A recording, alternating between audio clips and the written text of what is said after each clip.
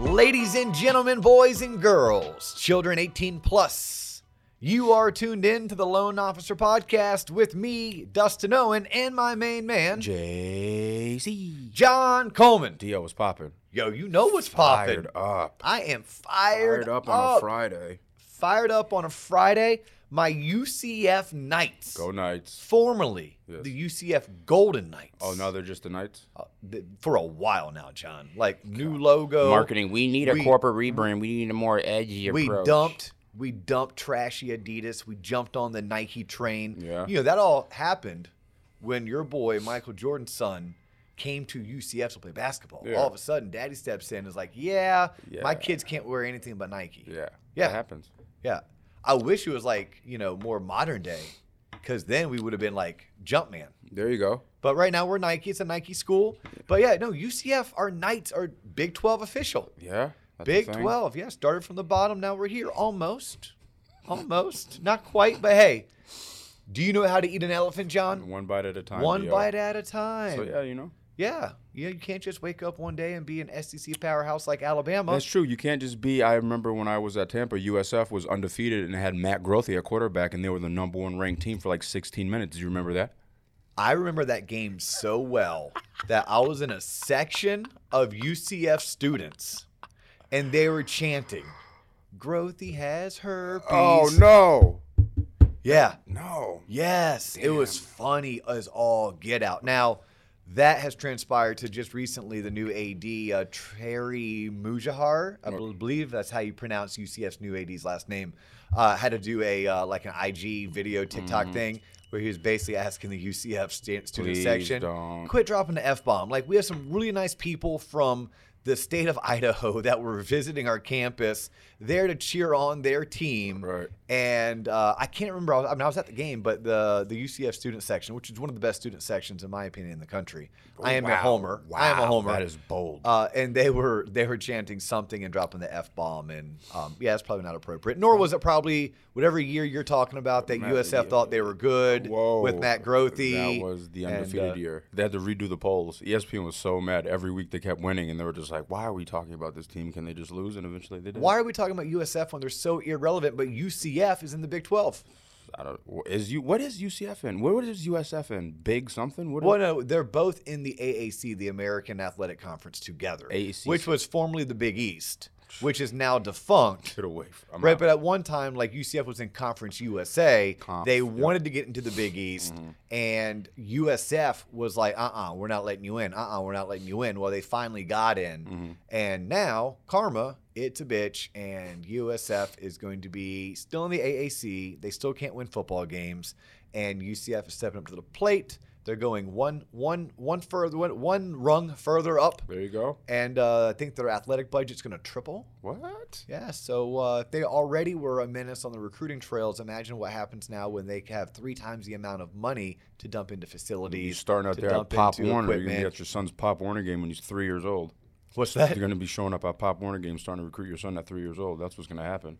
They do not allow 3-year-olds to play a Pop Warner, but 6-year-olds. And that's a whole nother show because that may be too young for tackle football. Speaking of today's show. What are we going to talk about, John? You and I got on this tangent of UCF because today is a big announcement. We talked about it being Friday. Yep. Yes, it's Friday. Yep.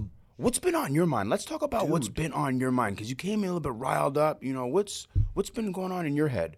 There's a lot of stuff. Yeah. We once did an episode, and I think we titled it Potpourri. Correct. Because we're like, we sat down, we started recording, we started talking. It's one of our actually better, highly rated episodes. Correct. And we didn't have a theme. Nope. It was almost like it was a talk radio show format. Let's do that again. Let's do it. Because there's a ton of different things we can touch on, but I don't know if they're like ready for a full segment. Correct. And then we can also do fun things like looping in UCF football. Okay. Actually, I said it'd be more than UCF football. It'd be UCF new conference alignment. But we're done with that. Okay. I do want to know about this. Why?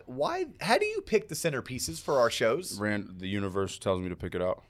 So you just walk in, close your eyes, spin around 3 times, and whatever you focus on first. Basically, and I think like, all right, how often have we had this centerpiece on here? I don't want to use it too heftily. It's 2016, and this was from the Oviedo Pop Warner. Yep. So this is a charity golf event to raise money for the local Pop Warner organization. Let's go. It's a golf trophy where we cheated, not the best. We're the second best at cheating, whatever team I was a part of, and we got second place. There you go. So that's a second place trophy. Okay. At a golf scramble For a Pop Warner for a local Pop Warner. Only in Florida. All right. So I'll just do this. I'll just start asking you stuff, and then you'll just have to answer it. Let me ask you this. Okay. You and I are talking about looking at trophies. Yes. Obviously, because this format is one in which it's video and audio. Yes. Not everyone knows that. Some people just listen to us. Yes. They listen to us because they tune in on Apple Podcasts, on Spotify, on Google Play, or really anywhere that you can find podcasts. Mm-hmm. But others like to watch us and listen to us. Mm-hmm. They do that on YouTube, our YouTube channel, which is at the Loan Officer Podcast. If you're tuning in for the first time, please know, this format's not our normal format. But we do appreciate that you have tuned in. We hope you like what we're doing. And please subscribe, please share, please comment, please like. And if you would like to, please follow us on all of our social media platforms, which is Instagram, Facebook, LinkedIn, and TikTok at the Loan Officer Podcast. If you ever want to connect with me, Dustin Owen, I am on LinkedIn as Dustin Owen, and he is on Google as John Coleman. There you go. Are you ready? Yes. Okay. Where do you want to start? Where do you want to go? I want to start with dealing with difficult borrowers and dealing with difficult people because that's all I seem to deal with every time I leave my house. I don't have an answer for that one, John.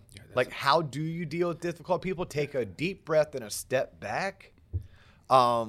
Maybe you plant yourself as the subject matter expert. You have to find a way to let them know that, hey, I care, show empathy, but at the same time, I know what I'm talking about and I need you to listen to me. Mm-hmm. That would be my advice to anyone who's dealing with a difficult person. Or ask yourself, is this person worth their difficulty? Maybe they're not. Maybe at some point you have to find a way to professionally and politely tell that person, hey, look, it sounds like I'm not going to be the best fit for serving your needs. I would love nothing more but to help you find a person or a company that would be best at suiting your needs. I don't know what it is. You may be mad at the Sears guy, right? And I may be mad at Southwest, at which point those scripts don't count. So you say difficult people, that's a pretty wide. Let's say you've worked a long time to get this borrower. You want a borrower, you've done all your diligence. You've done the follow-up calls, you've reached out, and the borrower's like, all right, I'm going to use you for my home loan. But once you get into the process, once you start gathering documents, you realize and you travel down this road, it's a little bit more difficult than you thought. They're a little bit harder to communicate with. They don't follow up on time, but you've already built the relationship, and you necessarily don't want to punt it. Do you have any tips or tricks to how to salvage the relationship without just completely punting the loan? Yes, I would spend the 25 minutes that's going to take to conduct or to write an email where I had definitive deadlines that I needed certain documents done by. I would, underneath each one of those tabs, tell them why I need it. I'd be specific. I'd also throw in there, if X, then Y, right? If this document comes over and it shows insufficient funds, then I will need an updated statement. If this document comes over and the income doesn't match the income we're using to qualify you, we'll need additional documents. At the end of the day, what I'm trying to do is I'm trying to set proper expectations at all times and all phases of my sales cycle. You're talking about loan originators if you're using the word borrower, but this applies to just about any industry, especially one that is a financial services or a sales industry. So I'd want to set proper expectations up front. I'd want to give clear examples of what it is that I need, explain why I need it, and then throw it out there that, hey, if for whatever reason what I ask for isn't what comes back, there's a chance I'll need some follow-up documentation. All I'm trying to do is give give myself the opportunity to say, hey, John, you remember when? You remember when I said X? Right. You remember when I told you that if Y came in, I would need Z? Well, that moment is happening. I do it in writing and I do it verbally so that I have CY8. I just covered my ass. Right? I have done my part. I never want to leave myself open that someone else can come back and say, that's not what you said, that's not what I heard. Because if I can't defend myself, then that's on me, not on them. Right? Jocko's book, Extreme Ownership, talks about that. No, it's my problem. It's my problem that you didn't follow my directions because obviously I, A, wasn't clear enough with my communication, and B, my expectations weren't set properly. I didn't give good enough instructions or details. And if I didn't write it down and there's no proof of it, then we get into he said, she said. Right. Never want to do that. That's why I write stuff down. Right. I will send you the email, then I'll call you. Hey, John, I just sent you an email.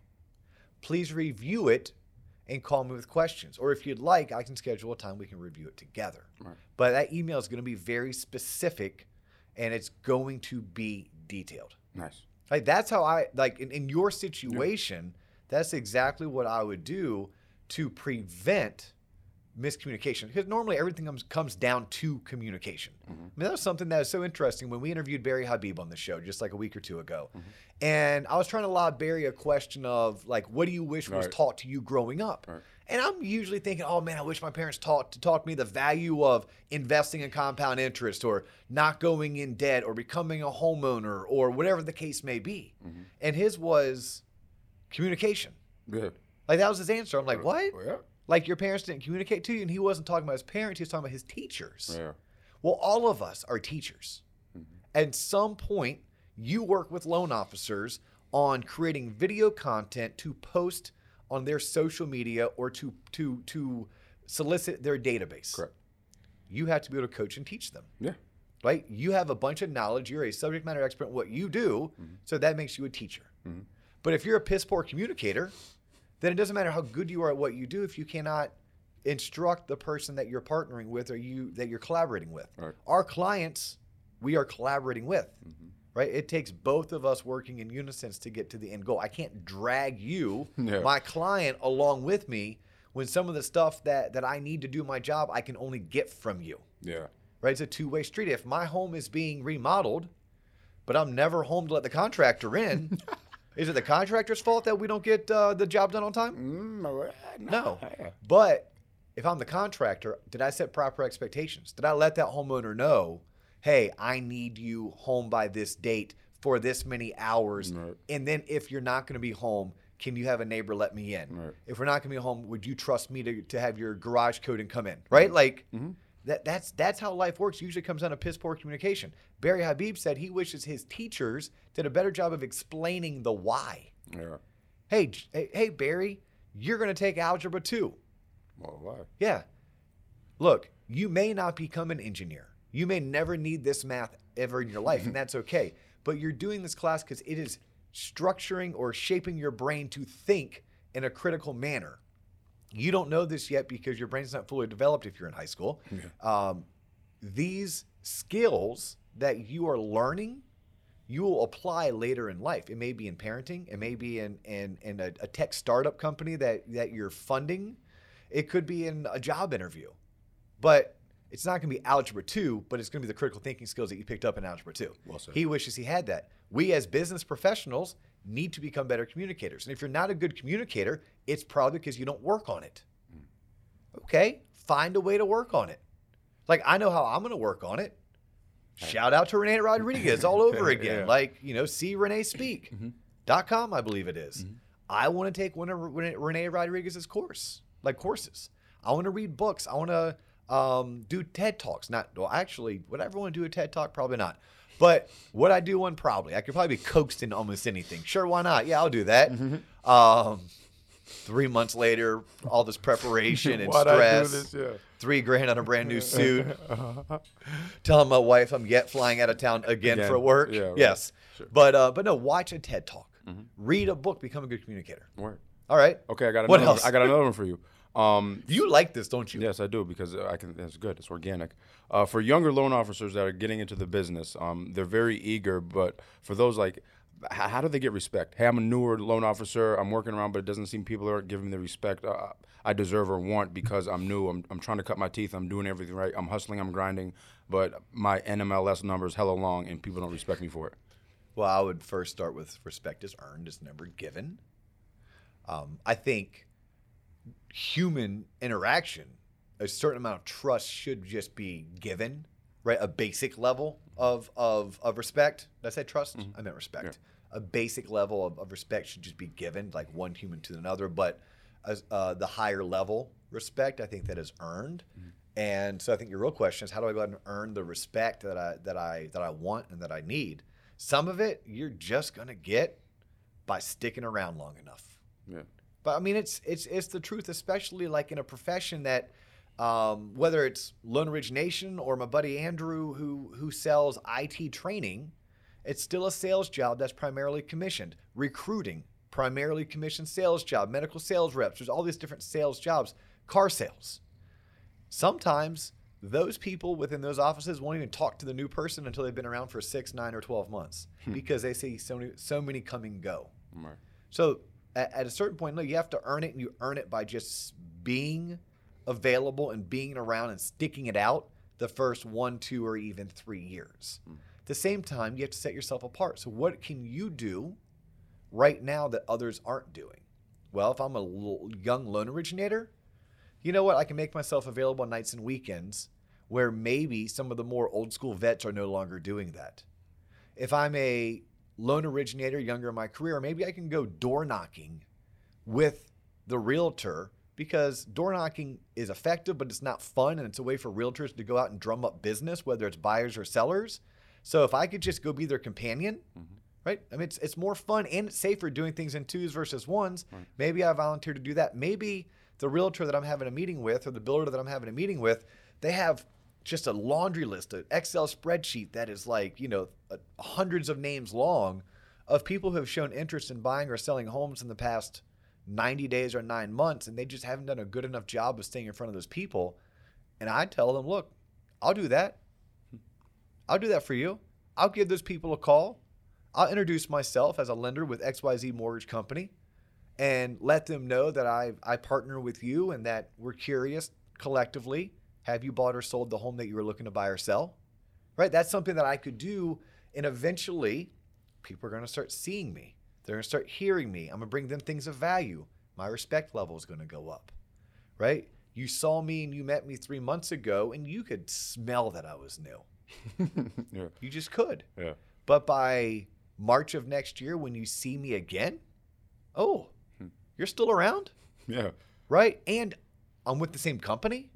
That's a huge one. I'm with the same company? Okay, you're not jumping around? Like, you're serious about this? I'm like, yes, I'm serious about this.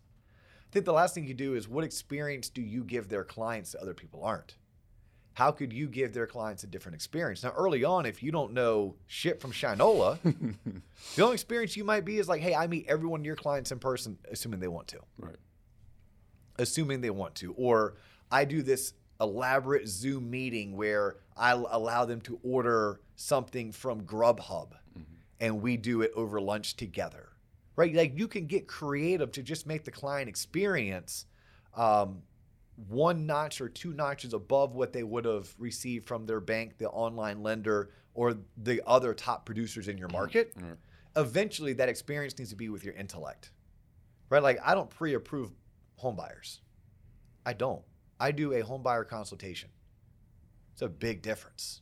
Like, you talk to me, we're going to talk about comfort monthly payment. We're going to talk about how much money you have allocated for closing, how long you're going to be in the home for, your family. We're going to talk about your family.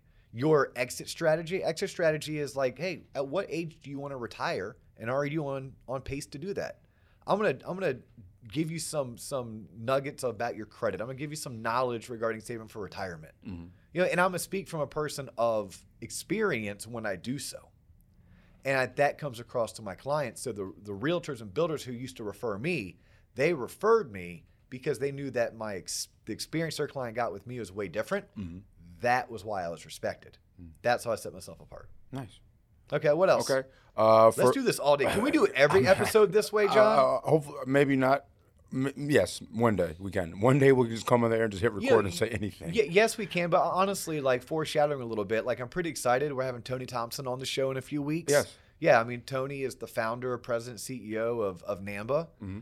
So we're going to really dive deep into what NAMBA is, what they're doing. It's a lot of good stuff with diversity and inclusion. Okay. Remember we had Brian Young with Home Lending Pal on like Brian a year ago? Yeah. Dude, they're crushing it. Yeah. They're crushing it. They're raising even millions of more dollars. They're getting mad love from like companies like IBM and oh yeah, they've had some NFL players invest in them. Oh, wow. Oh yeah, he's on social media and he's like, hey, look, I'm going to be the first black unicorn in fintech. I'm like, hell yes, brother, you should be. That's awesome. High five, and how can we help you get there? Yeah. So Brian's going to be out in San Diego at the same time we're in San Diego. Nice. So I'm hoping we can hook up with him again. But if not, he lives right down the road. Yeah. I'm thinking about having Brian back on the show. Okay. Right? Maybe we can tie into a little bit of what we talked about with Tony on that. Had a listener reach out to us, and the listener's like, hey, look, I want some more top producing, badass lady originators. Okay. Cool. Yeah. Cool. Well, I know Kayla up in Jacksonville. Kayla's on point. She is on point, but she is on pace to close well over $40 million this year in business, of which it's primarily purchase and primarily realtor focused. Kayla's, this is her second full year in the business. Last year was her first full year. Yeah. I think she's been in for like maybe around 30 months, so not quite 3 years. Right. And then I'm friends with this lady named Yvette Claremont. Now, she's been in the business for like 20 plus years or 20-ish years. But, hey, she funds $120 million a year. Yeah, so I've been in dialogue with Yvette trying to get her on the show. Now, unfortunately, Yvette lives about 3 hours away from us. But and that's south of us. Right. Her son goes to school about 2 hours north of us. So she's like, well, I drive through Orlando like every couple months. I'm like, sweet, let's do it around... let's plan a trip where you can stop here for an hour, and we're trying to do that as well. So we can't do this format all the time. Yeah. But we had someone hit us up. The folks over at Blend, we're trying to get them on the show. Yep. Blend's a fantastic software that originators and banks should be using, or at least looking into using.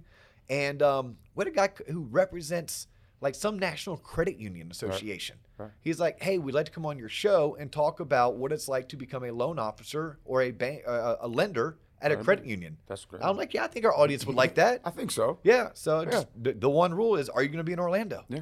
And something I've been thinking more about, like for our listeners, you guys want to come on the show? Look, we can't let everyone on the show. Right? We cannot let everyone on the show, and I'm not going to open Pandora's box. You already did, but go ahead. Yeah. But if you think you're really interesting, you think that your story is one that others will get value from hearing about, your struggles. Hit us up. Let's talk about it. The rule is we are at 2699 Lee Road in Winter Park, Florida. This is where we do the bulk of our recording. Yeah. We do some on location, usually when we're at industry functions. And John and I, this will be our third industry function that we've attended, or fourth when we go to San Diego. I think it's going to be our fourth. It'll be our fourth. I could see us probably doubling that next year, and probably even doubling that the year after. I could see us being close to going to one industry function per month by 2023, and maybe we do 8 next year. Let's go. Yeah. Let's go. Let's do this. So if you're going to be at one of the industry events that we're going to be at, by all means, have camera, have mics, we'll travel. Yeah. Sometimes the hotels don't really like where we set up. We had that happen. Yeah. We set up in the lobby at one hotel. They loved it. Set up in the lobby of another hotel. They were cool with it. Third hotel, not so much. No, but they were hella accommodating. There it is, yeah. So we definitely appreciate that. I'm sure Barry Hyde pulled some strings for that. Yeah, it is, you know. What else, like... Go ahead. Well, no, one thing I was going to share with you. Go ahead.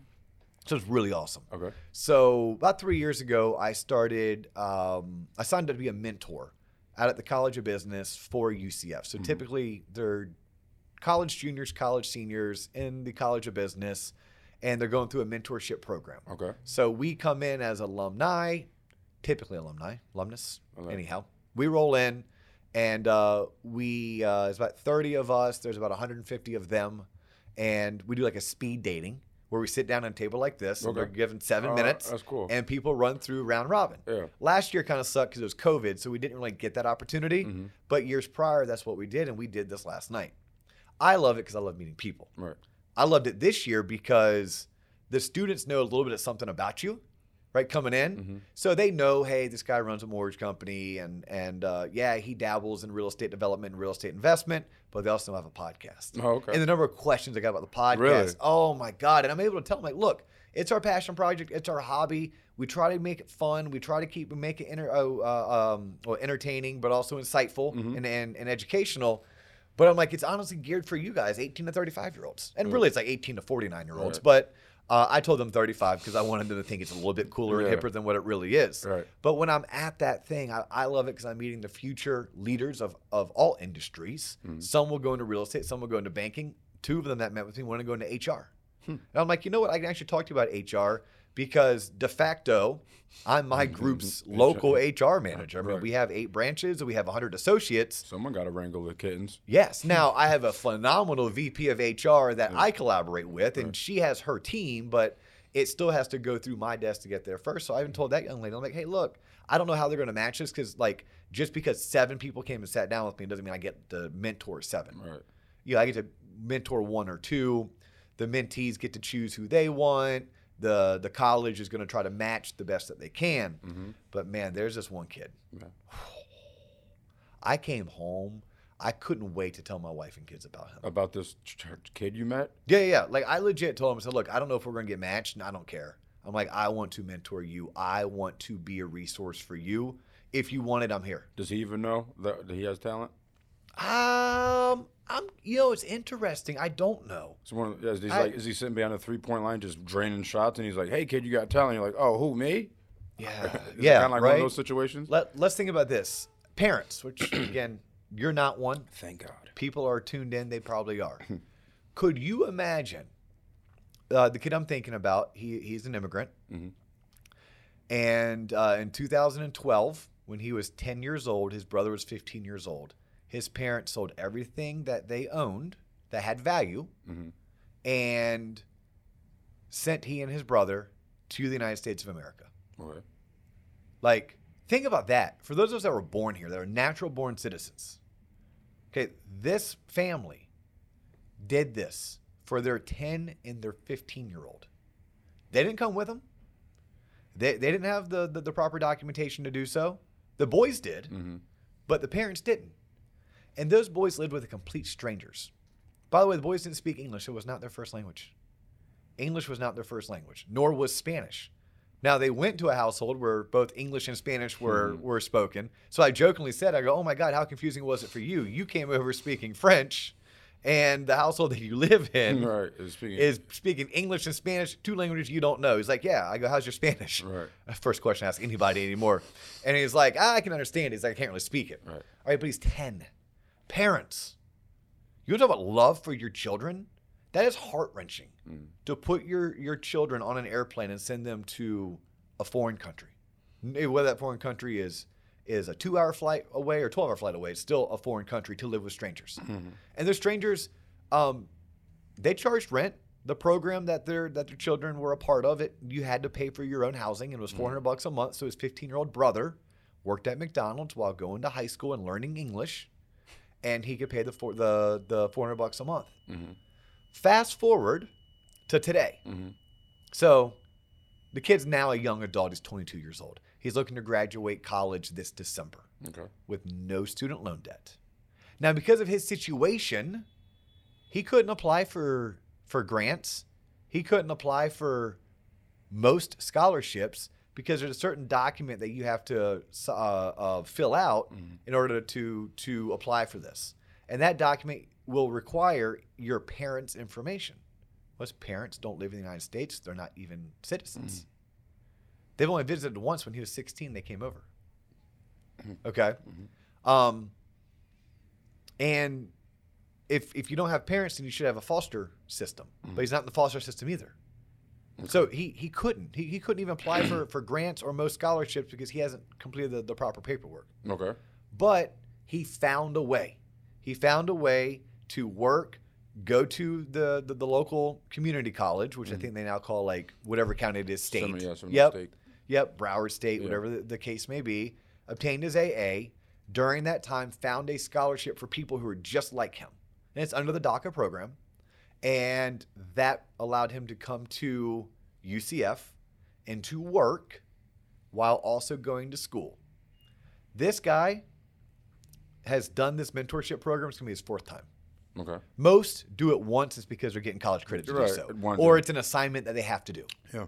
He's done it 4 different times. On his own accord. On his own accord. He will graduate in December with no student loan debt. He hasn't seen his parents since he was 16. What? They can't afford it. They can't afford to come see him, and he can't afford to leave the United States to go back to his country of origin. Mm-hmm. Like, someone like that, yes. Yes, I don't know what got me on that tangent. No, besides the story, like if you ever, like, I shared that for inspiration. If anyone thinks they have it bad, and by the way, he was calm as can be when we talked about it. He wasn't bragging. He wasn't giving a presentation. It was he and I one-on-one. And the conversation all started because they had a reception after the speed dating round. Yeah. And during speed dating, he told me, hey, I want to buy my first property. I have some questions regarding down payment assistance and first-time homebuyer loans. All right. And I was like, hey, we're speed dating. I don't have time to do a pre-qual for you. But here's my card. Call me. I spent all the time in the world for you.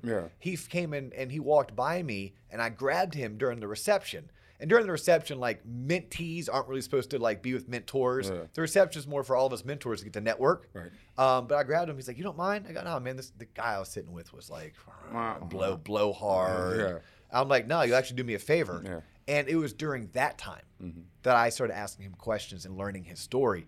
And he answered it as calm as you are looking at me, as calm as he was. It wasn't like I went and listened to this motivational speaker, like, oh, let me tell you about my story. No, it was just all matter of the fact. And I'm looking at him the whole time. I'm like, do you not know how special you are? Like, we have so many freaking privileged people in this world. Like, I thought I was like, oh, woe is me. My family couldn't afford vacations. Right. You know, now I know I'm privileged because I grew up in a household where both my parents worked. We didn't deal with drug addiction. My parents loved each other. They loved my sister and I. They provided, like, we had a great household. But I was always jealous of the kids whose parents, like, made more money and they used that money to go on family vacations. Right. So, and I know I'm more privileged than my friends who grew up with, you know, a single mom or a single dad. But this guy, I don't know many people who at 10 were ripped from their parents. Their parents loved them so much, they shipped them off to live with strangers, sold everything that they had. He persevered. Right? It wasn't like he was on this government. No. They had to pay to live at that house. Now, yes, he got to go to the public school, but he couldn't just get grants. He couldn't apply for certain student loans. He can't apply for scholarships because he can't fill out the proper documents. But he found a particular scholarship through that program. Now, he also found some scholarship money and some direction from groups like 100 Black Men, which is a phenomenal organization. But it's just like, yeah, and you've done what with it? And by the way, where he's interning right now, he has a badass internship. Like, badass internship. Like, I'm jealous of his internship. Yeah. So anyone listening to that much, I don't even know why I'm talking about that. Besides, he impressed me that much to where I'm like, I kind of hope we don't get matched so that I can mentor him outside of the program. But I really hope we get matched so that I can mentor him. Nice. Just a cool kid. All right, what else did you have on your docket? Well, leadership. So, what advice do you have for younger leaders? Let's say they were a loan officer by themselves, obviously sourcing all the business by themselves, but they've grown to where they have a team now and they are transitioning into becoming a leader, but they've never been a leader. Besides, like, recommending a book, what, like, experiences can you give from your own experiences, I guess? Well, let's talk about this. The minute other people start looking up to you, you're a leader. Period. End of story. Like, you don't have to have a team. They don't have to work for you. But if you're a person of influence within your company, within your office, within your branch, you're a leader, and no one teaches nor studies leadership at the level that they should, in my opinion. If you're actually going to go as far as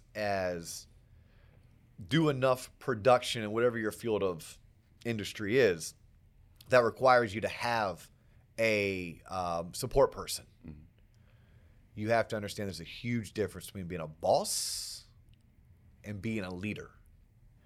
No one really likes a boss. Now, some people need a boss straight up. All day. Yeah, they do. Look, if you are or you have an associate that's a part of your team that looks up to you or rolls underneath you in an organizational chart, and that person consistently works inconsistent, they're consistently average to below average, yeah, they've earned getting a boss. They've earned it. Like, you need a boss. You need someone to hold you accountable, to slap your wrist when you don't do something right. Because at that point, I need to either manage you up or manage you out. I want to manage you up and then become your leader, but I can't lead when you don't allow me to lead. So that's one thing to know. Like, I will teach, look, people don't want a boss, they want a leader, but sometimes people need a boss if their actions require it. But ultimately, you want to be a leader, but you don't know how to.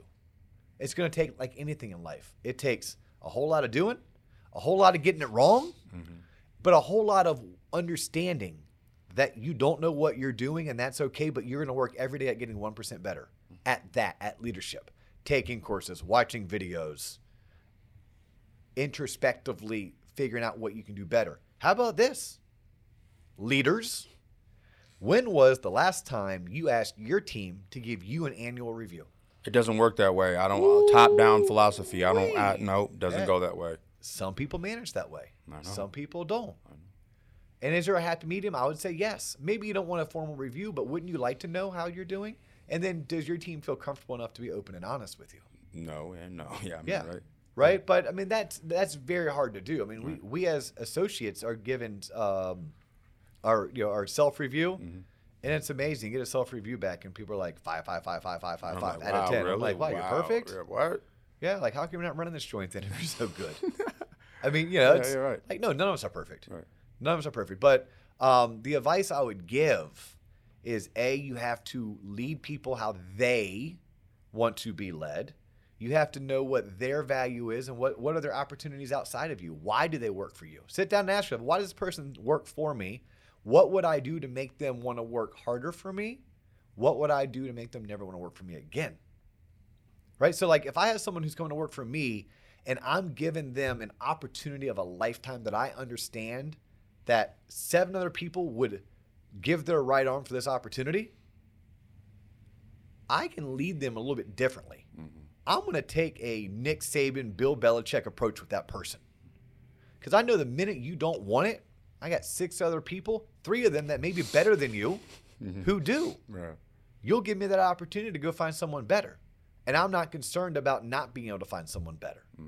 Now, if the opportunity is solely to work on a great team with good culture and have good work-life balance, you have to be able to recognize that and ask yourself, are you managing this person to those expectations of, hey, I love working here. I love being a part of your team, as long as you don't yell at me, cuss at me, throw things at me, micromanage me. Yeah. Right? And it's like, well, the big question I would have is, does that person have an opportunity to go work elsewhere, even if it's within my organization? Yeah. Like if I'm a loan officer and I'm dogging out my processor, well, that processor, especially if they're worth what they think they're worth, because they can go to their processing manager and say, look, I ain't working on so-and-so's files. Never again. Nah. And if they're that good, I'm going to promise you this. Oh, we'll find a place for you. Yep. Hey, you know what? We can make some corrective changes. Yep. Yeah. Yeah. Now, if the manager says, well, it's either that or you're looking for a new job, you know where you stand. Yep, exactly. You know where you stand, and you can make that decision, right? So I think as a person of influence within your organization, whether your title says manager on it or not, you have to understand, like, what is this person's career trajectory? How much of it relies on you? And if they weren't working with you, could they go elsewhere and get the same or a better opportunity? Yeah. I think you have to lead accordingly. And you have to lead people the way that they want to. You can't be jamming square pegs into round holes. I can't make you want something as bad as I do. But I can ask you, what do you want? And then I can lead you in that direction. I can ask you, how much accountability do you expect out of me? Right? We can talk about those proper expectations and being on the same page, but also understand we're going to make mistakes. You know, the way that I led and managed at 32 is way different than 42. I look at my 32-year-old self and I'm like, oh my God. But that's life. I look at my 16-year-old self and I'm like, Jesus. Yeah, right.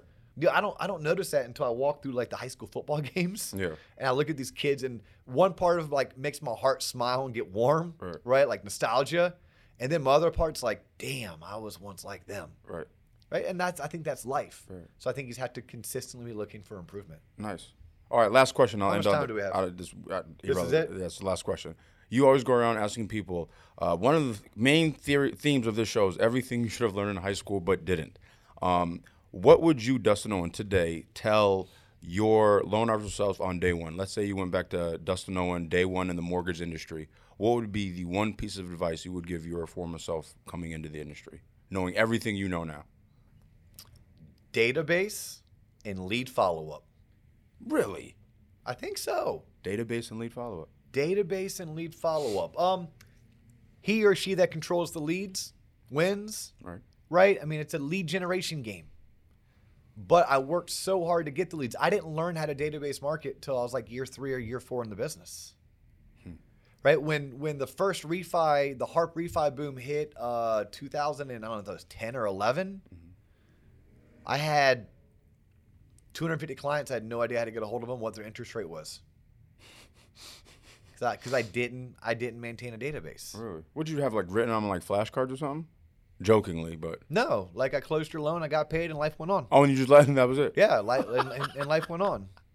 Like, Oh my god. you know, like, hey, here's my card. Call me if you need me. Yeah, Maybe. tell your friends about me. Wow. Okay. Yeah, I didn't do a whole lot to really stay in front of them, or I worked so hard. Now with the lead gen, with the lead follow up, I had a spiral notepad. Okay. I did at least have a spiral notepad, and I did a half-assy good job of following up. Okay. Yeah, but I mean, just off the cuff, like coming into the loan business. Yeah, I mean, it's everything that we coach and teach. Do the 12-week challenge. I mean, that's become an advisor. Learn as much as you can about personal finance. Like in general, just general, become a good practitioner of budgeting, of saving for retirement. Like that's some practical knowledge that would come into play if you're going into loan origination. Make it about the people, not about the paycheck. Make it about the people, the paycheck will come. Like those are that's not one thing. That's like 5 different things. Give it time, but I knew that coming into it. Like I had the one good thing my hiring manager left me was give it 2 years. That's it. I said that incessantly. That's what you said to everybody. Give it 2 years. Give it 2 years. Look at us for the podcast. Yeah. When we hit our 2-year mark in February of next year. Yeah, God. We'll be so. Yeah, look how much further we're going to be ahead, and just in general. Right. But it took 2 years, and I'm going to feel like come February, we're just getting started. I know, right? Like come February of next year, we're just getting started. We're just finding our footing, to be honest with you. Yes. Same thing goes for my friends that I coach in the real estate development, real estate investment world. Their 2-year mark is also February of next year. I just had a coaching session with them this morning. It's going to take 2 years. I mean, I talked to my cousin Jimmy up in Chicago, who's a top producer for Jones Lang LaSalle. Like, I talked to him about his income or lack thereof, his first 2 years as a commercial realtor. Yeah, 2 years. I mean, 2 years. It just does. It takes 2 years. Okay. So that's some sage advice that was given to me that I still preach 16 years later. Okay. And I think that's all things. That truly is just about all things. And if you hit success early, it's sometimes a detriment. Think about that one. If you hit success early, it's sometimes a detriment because it came too easy. You didn't have to work. And now you're expect it to always be this easy. And then when it does become hard, you won't know how to operate. You won't know how to react. Throw a damn temper tantrum. That's what happens. How about some bonus content? Okay. We'll call them DO-isms. Okay. And they're not really my isms. These are things that I've picked up along the way or they are shared with me that I still find funny. And they are stereotypes, which I know I'm always very cautious and cognizant of. And you're always like, what do you tell me about stereotypes? They're a stereotype for a reason. Yeah. That's why they're called stereotypes. Yeah. For anyone tuned in that made it this far, like John and I become good friends over the past going on 2 years now. So we work together, but we're developing this friendship. So we have a lot of cool conversations outside of work or during working hours. But like we preface, hey, this is friend talk. Right. And I'm probably more cognizant of, hey, I probably shouldn't say that. Man, my wife gave me shit last night because I made it funny, but she didn't think it was funny. And you're always like, nah, man, it's a stereotype for a reason. That's what I call a stereotype. So here are some stereotypes for my real estate and my lender friends. Okay. All right. Let's go. And I need to thank, there's a guest that's been on the show once at least before, Ben Davis. Ben was the who's who in my office when I started in this industry in 2004. No way. Yeah, Ben now runs Waterstone Mortgage's Winter Park branch, which is the #1 branch in the entire company. But he was the who's who. He was a person of influence, although he wasn't a manager. Right? So he was a leader, whether he wanted to be or not. And so Ben is credited for some of these, and some of these maybe I made up or I picked them up from someone else. Can't remember. Who cares? Right. So the first one is this. Okay. If they drive a Hummer, Right. like an H2 or H3, they can't prove their income. Okay. Ready? Yeah. True story on this one. Okay. A good buddy of mine that you know Okay. used to drive an H2 or an H3. I think an H2. Okay. Not cheat. And we were unable to qualify him for a home loan, not once but twice, until he met with his CPA, and admitted his tax returns. Okay. Okay. Right. That stereotype was drafted well before he ever bought his H2. Right. So if they drive a Hummer, they can't prove their income. Okay. All right? That's a good one. If you hear self-employed, Run. no. Okay, I'm just kidding. But take a step back and a deep breath and slow your roll. Okay. Right? Slow your roll. You're not moving forward, realtors, with showing that person property, lenders with drafting pre-approval letters until you've seen their tax returns. Just period, end of story. You hear someone self-employed, take a deep breath and a step back and slow down. Mm-hmm. If you hear the word condo, deep breath, relax, take a step back, just understand there's going to be more to it. Everything from the client's going to freak out when you tell them there's a $600 a month condo association dues. What? They're going after condos because they saw the cheap sales price, Right. not realizing that a $150,000 condo is going to warrant the same exact payment as a $265,000 single family home that's not in an HOA. Mind blown. Yeah, mind blown, right? So like you hear that word condo, you just take a step back. If you're looking to buy a condo, hey, let your lender know up front. It's going to be a little bit more difficult approval process. Mm-hmm. So that was always a good rule of thumb, not quite a stereotype because those are truth. Right. The condo self-employed is more Yeah. truth, less stereotype. Right. I'll throw you a stereotype. Okay. Some people are going to be like, oh shit, that's me. Okay. If your email, your voicemail tags end with have a blessed day, your credit is garbage. Okay. Don't know why that is. People are like, Dio, why is that? I don't know. It's not just always It's true. just the way it is. It's not always true. Like, 1 in 10, actually the credit is good. Right. But, maybe it's because people of faith, man, they just leave it all up to God. And sometimes God doesn't get a chance to pay your bills for you. Correct. That you. Yes. You know, right. and maybe they have no worries in the world. God right? got Because it. the faith in the Lord. Yeah. I don't know why. God ain't gonna But mail for that whatever check in. reason, if your email signature says, have a blessed day, or your voicemail somewhere in it says have a blessed day, I'm going to go straight to, man, I got to check their credit ASAP. Let me just pull that right now. Get it out the way. Yeah. Yeah. No, I just need to take a look. Right. Yep. And then the last one. Okay. And we get this more in Florida because we are a destination location, right? Like people are fleeing California and they're going to Idaho and Texas. People are fleeing Illinois and New York and they're coming to Florida. Primarily New York, New Jersey coming to Florida. They've been doing this for 40 years now. Just go down to Boca Raton. You can't go down to Boca Raton, Florida. Fat Tony's Pizza every corner. Yes, that Long Island Yeah, accent. I was like, what?